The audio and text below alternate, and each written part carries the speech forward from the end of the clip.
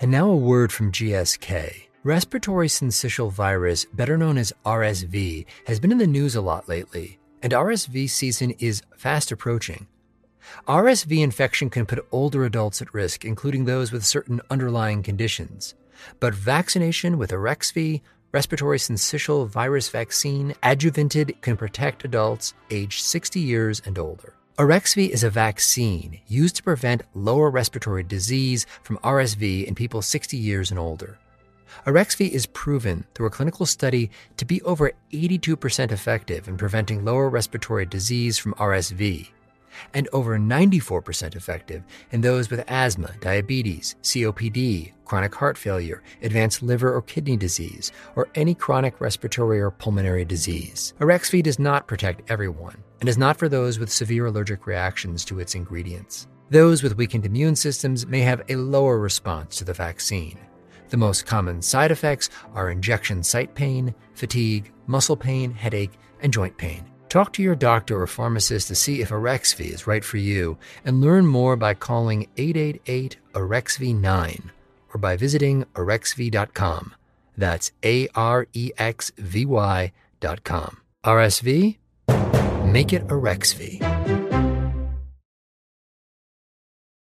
In the first decades of the 20th century, parents in the United States lived in terror of polio. CDC is trying to solve the riddle of poliomyelitis, which kills or paralyzes thousands of people every year. Doctors didn't know how the disease spread or how to treat it. What they did know is that it mainly struck children and that it left many of its victims paralyzed, often for life. As the century progressed, the disease kept becoming more common. In 1952 alone, polio paralyzed 3,000 children in the U.S. One poll of American parents found that polio was their second greatest fear, right behind atomic apocalypse. The science of understanding viruses and developing vaccines had come a long way since the era of Edward Jenner that we talked about last week. Still, by the middle of the 20th century, there was no vaccine to prevent polio. But scientists were about to develop not one polio vaccine, but two. And to this day, we use these two very different kinds of vaccines to immunize people around the world against polio. On today's show, we'll tell the story of the cutthroat scientific rivalry that resulted in one of the greatest triumphs in American medicine. Or maybe two of the greatest triumphs? I'm Jacob Goldstein. This is Incubation.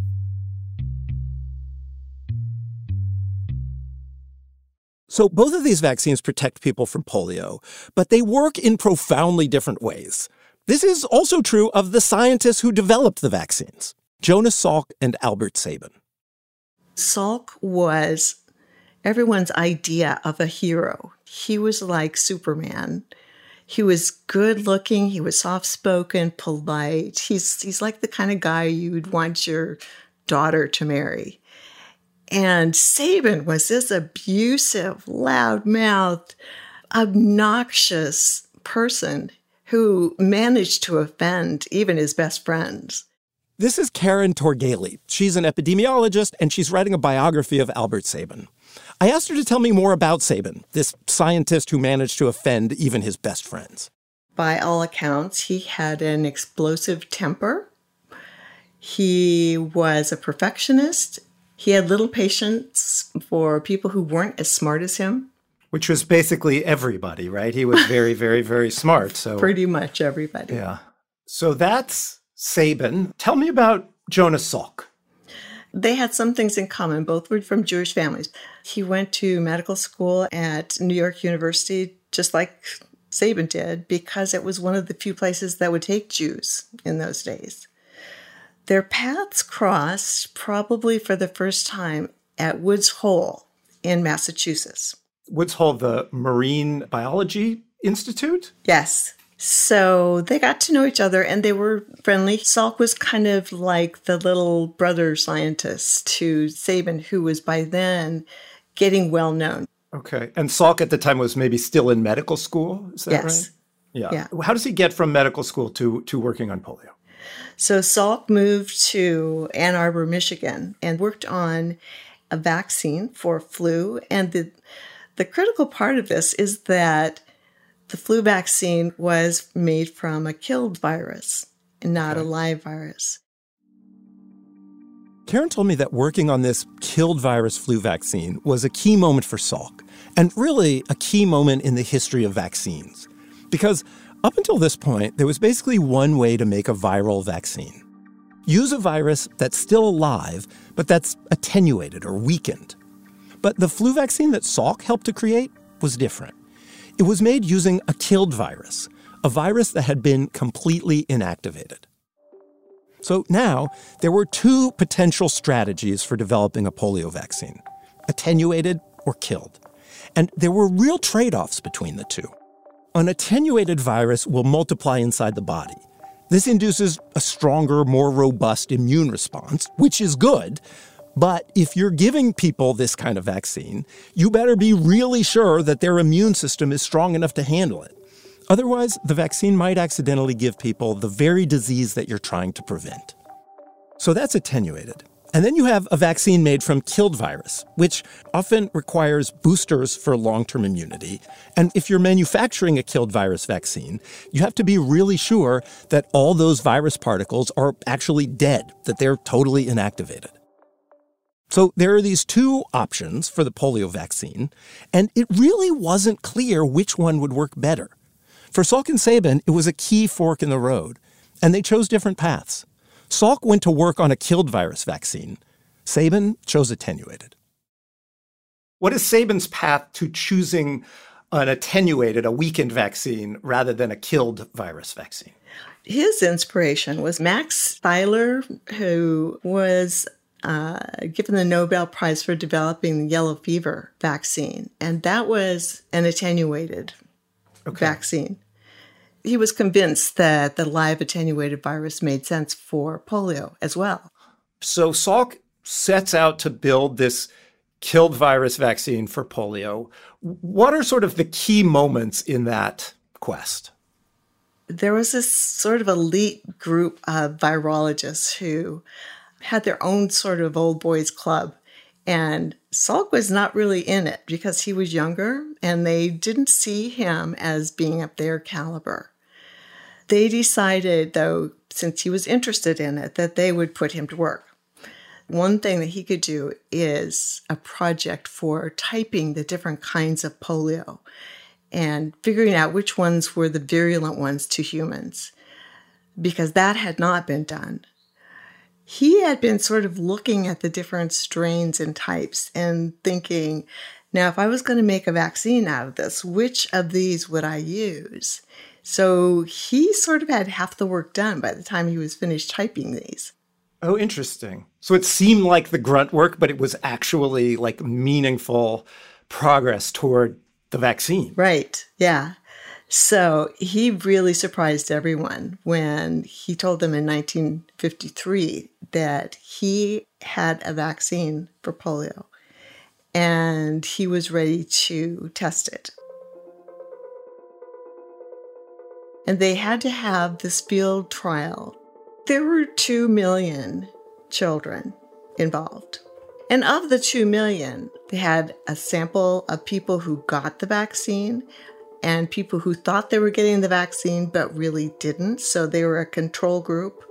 There was an observed group, too, that got nothing. Only about 500,000 actually got the vaccine. So they do this giant study, and what happens?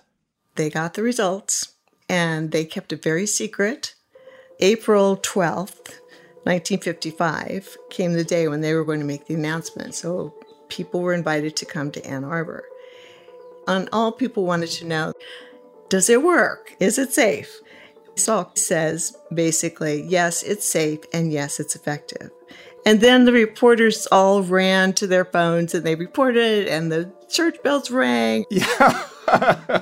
There were big, huge headlines in the newspapers. It was just like the end of World War II. It was that happy of an occasion. Wow.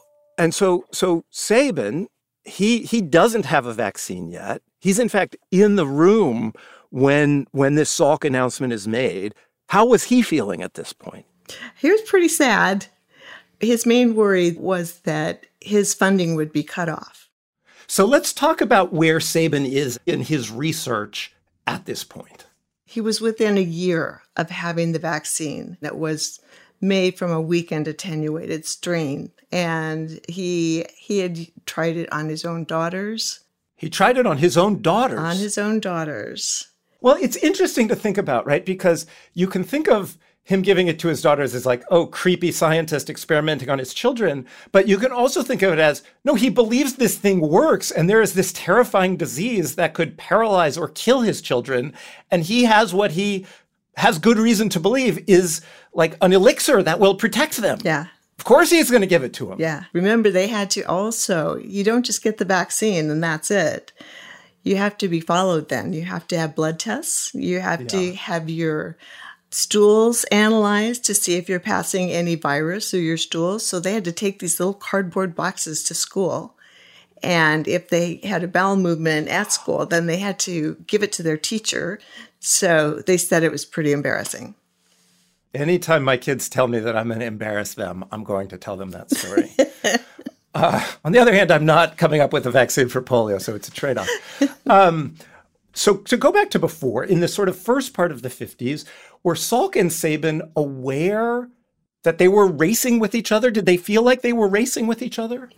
Salk was still the little brother scientist who they thought, well, he's nice, he's making progress, but, he's not us. He also started to get sort of what they thought of as being uppity in a way that he wouldn't listen to anyone. Like the know-it-all kid? Yeah. Uh-huh. So, for instance, Sabin told him, I see that you plan to use the Mahoney strain in your vaccine. That is too dangerous to use in a vaccine. If any one of those got through and wasn't killed, it would kill whoever got it.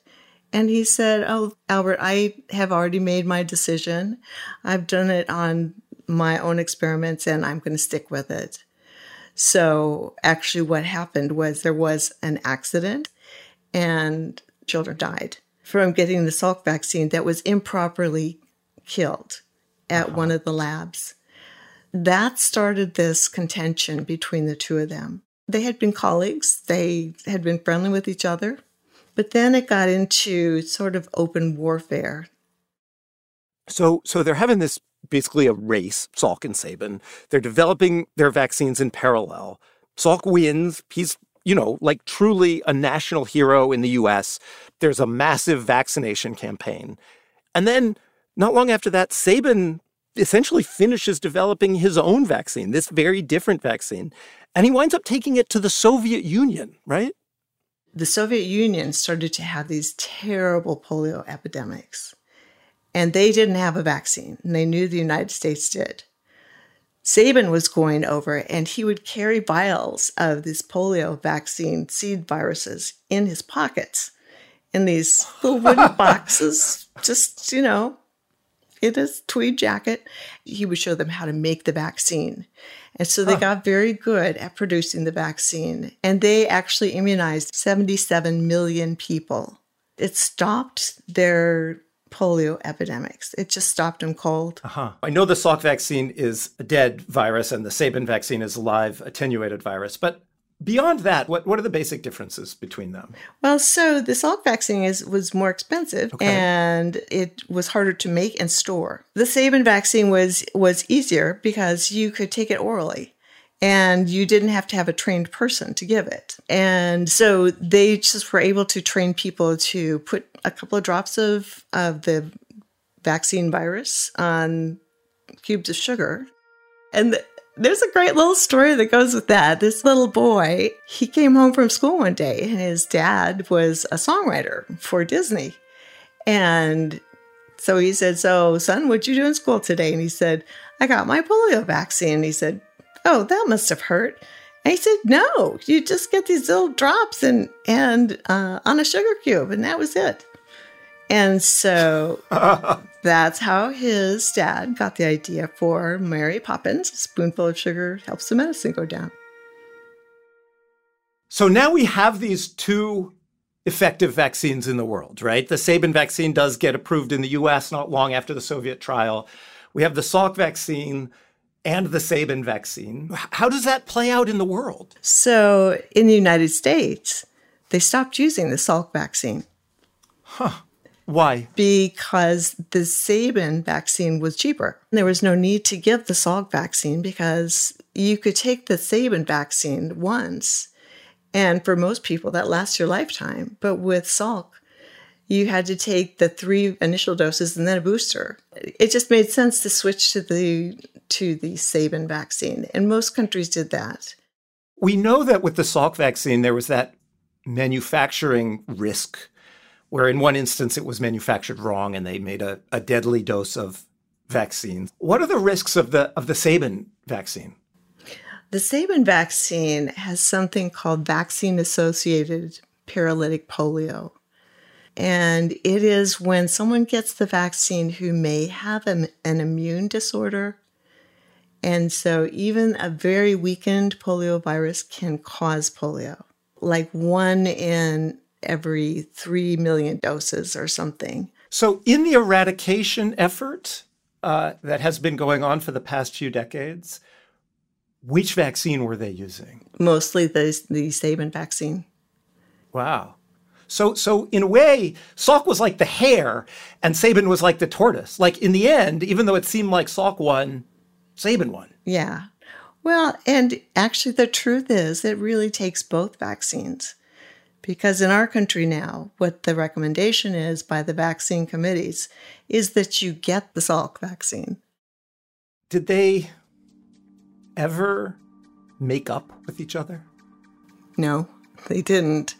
And it's interesting because one of Sabin's friends said to him one day, Albert, you have got to make up with Jonas. This is ridiculous. You are 2 grown men, and you just have got to make up. So he made him call Jonas Salk, and they had this long, pleasant-sounding conversation, and at the end of it, he said, okay, well, it's been nice talking to you. And he hung up the phone and he said, that son of a bitch.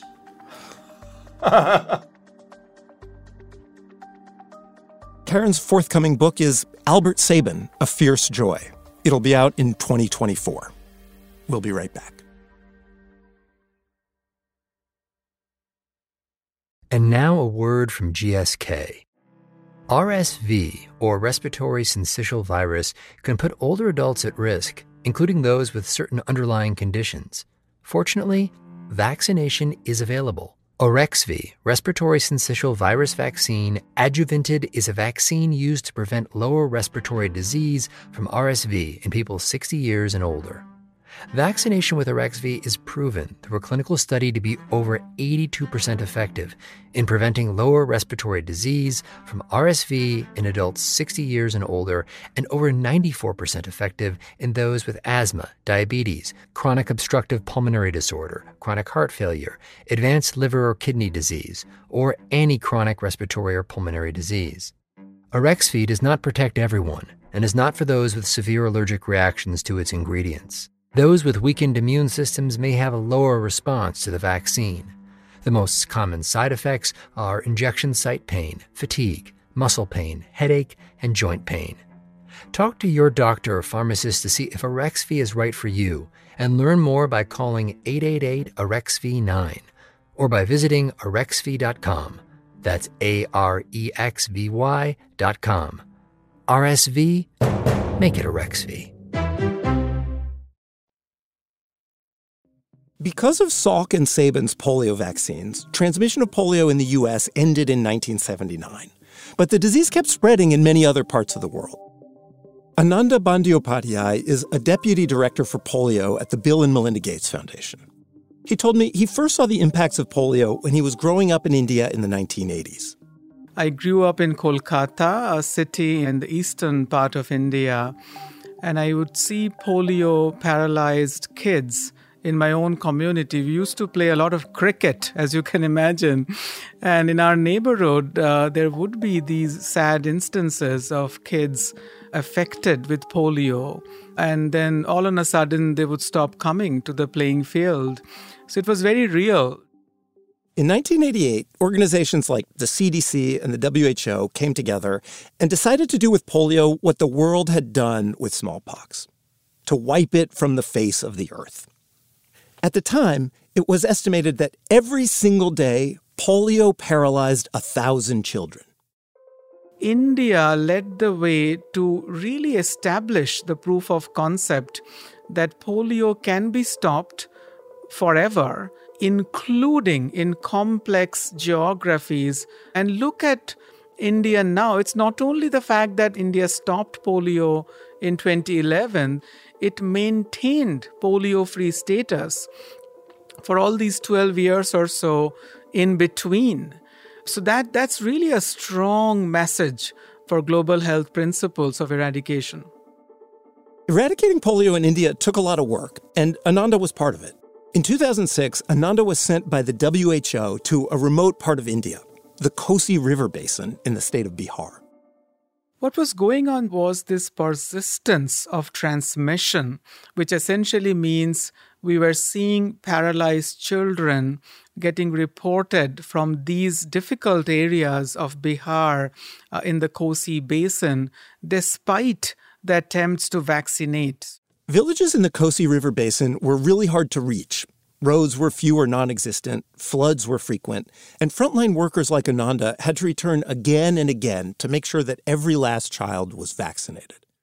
To go there, Jacob, just to take you through that journey, I would initially take the project vehicle. It's kind of an SUV.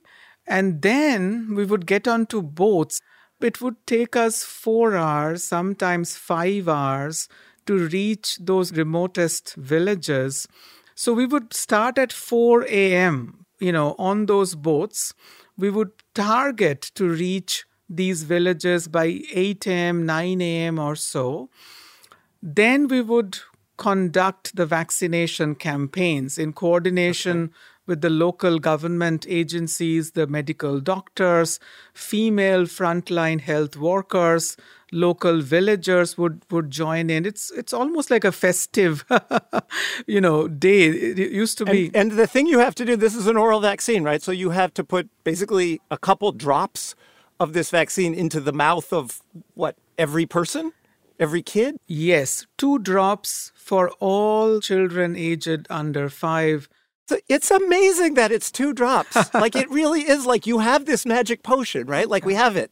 We have enough of it. And the global problem is we have to put 2 drops, just 2 drops of this potion into the mouth of every child under 5. Absolutely, Jacob. The strategy was to reach each and every children in those highest risk areas. When we talk about the Kosi River and we talk about the floods, just to give you a sense of the scale, in 2006, 2007, the time that I was in there, we are talking about 2.5 million to up to 3 million people displaced during these floods. I mean, this is almost like the entire population of Mississippi. When we talk about these visits to these villages where you are essentially operating under a very strict time restriction because you got to get back to the mainland before the sun sets. In dark, it becomes very difficult. We're talking about remotest villages with a lot of difficulties. We were not waiting for people to come to us to get vaccinated. We were going to the folks, to the villagers, to that last child, that last household. So just to zoom out, this is the sort of story of your experience. Broadly, what is the end of the story of polio in India? January 13th, 2011 was the last time we detected a polio-paralyzed child. And interestingly, Jacob, this time around, this last child was living essentially 10 miles away from my home in Kolkata.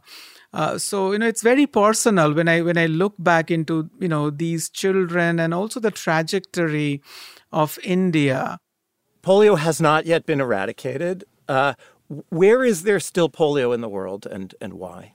Right now, as you and I speak, there are only 2 countries, to be very precise, a few subnational areas of these 2 countries, Pakistan and Afghanistan, where polio is still endemic, which really means that in these subnational pockets of these 2 countries, polio has never been stopped or interrupted for a long duration of time.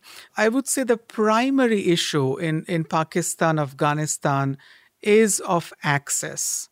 And I think some of the reason is still the geographic complexity. You can draw parallels to what we saw in Bihar in India, where in some parts there were no road connectivity. In some parts there were nomadic populations always moving around. On top of that, there is the geopolitical unrest, the civil unrest, and also the political turmoil that the 2 countries are going through. Let's talk about that in some detail. Sure. And we talked about this one region, parts of Pakistan and Afghanistan, where polio is still endemic. And then there's a set of countries, primarily in Africa, where there is a risk of reinfection. So first of all, what does that mean? Reinfection means if we have a susceptible group of people who are either under-vaccinated or unvaccinated, there is always a risk that polio will not only come back, but come back and re-establish circulation, because polio virus can essentially travel through infected people into the polio-free areas. And if that area is not only getting exposed to such population coming in, but if it is also under or unvaccinated, then not only the virus comes in, but it comes in and re-establishes circulation in the susceptible under-vaccinated population. Right. Just so I'm clear, these regions where there are problems with reinfection, where are those cases coming from? It does vary, given the only 2 endemic foci now is in those subnational areas of Pakistan and Afghanistan. Typically, the source would be from somewhere there. So if we could knock it out in Pakistan and Afghanistan, we'd be done. Spot on. That's the primary and the central goal. We are not only in the last mile, we're probably in that last 100-meter, dash when it comes to reaching our goals. So we're coming to the end of this story, right? I mean, I hope we're coming to the end of polio itself existing in the world. How are we going to get there? And when? When is it going to happen? Jacob, I wish I had a crystal ball and really answered the when part of the question. However, let's look into the data.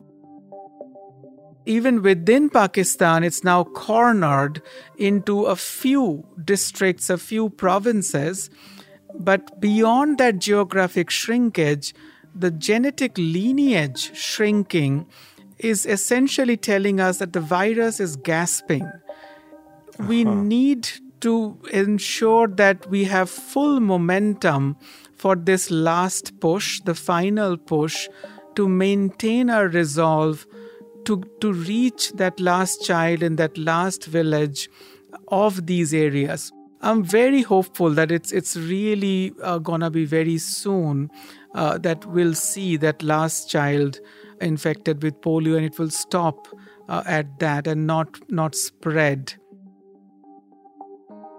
Thanks to my guests today, Karen Torgheli and Ananda Bandyopadhyay. On our next episode, how the RSV vaccine could dramatically reduce the number of babies coming into hospital emergency rooms each winter. Also, how the development of that vaccine unlocked a whole new approach to targeting viruses. It's like, I don't know, we're sculptors, and now we have the model of what we need to make the sculpture of. And it allows us to make ideal mimics of these proteins found on the surface of the virus.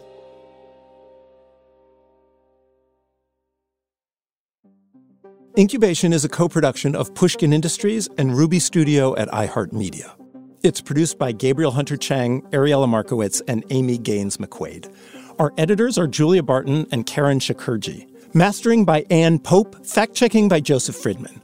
Our executive producers are Catherine Girardeau and Matt Romano. I'm Jacob Goldstein. Thanks for listening.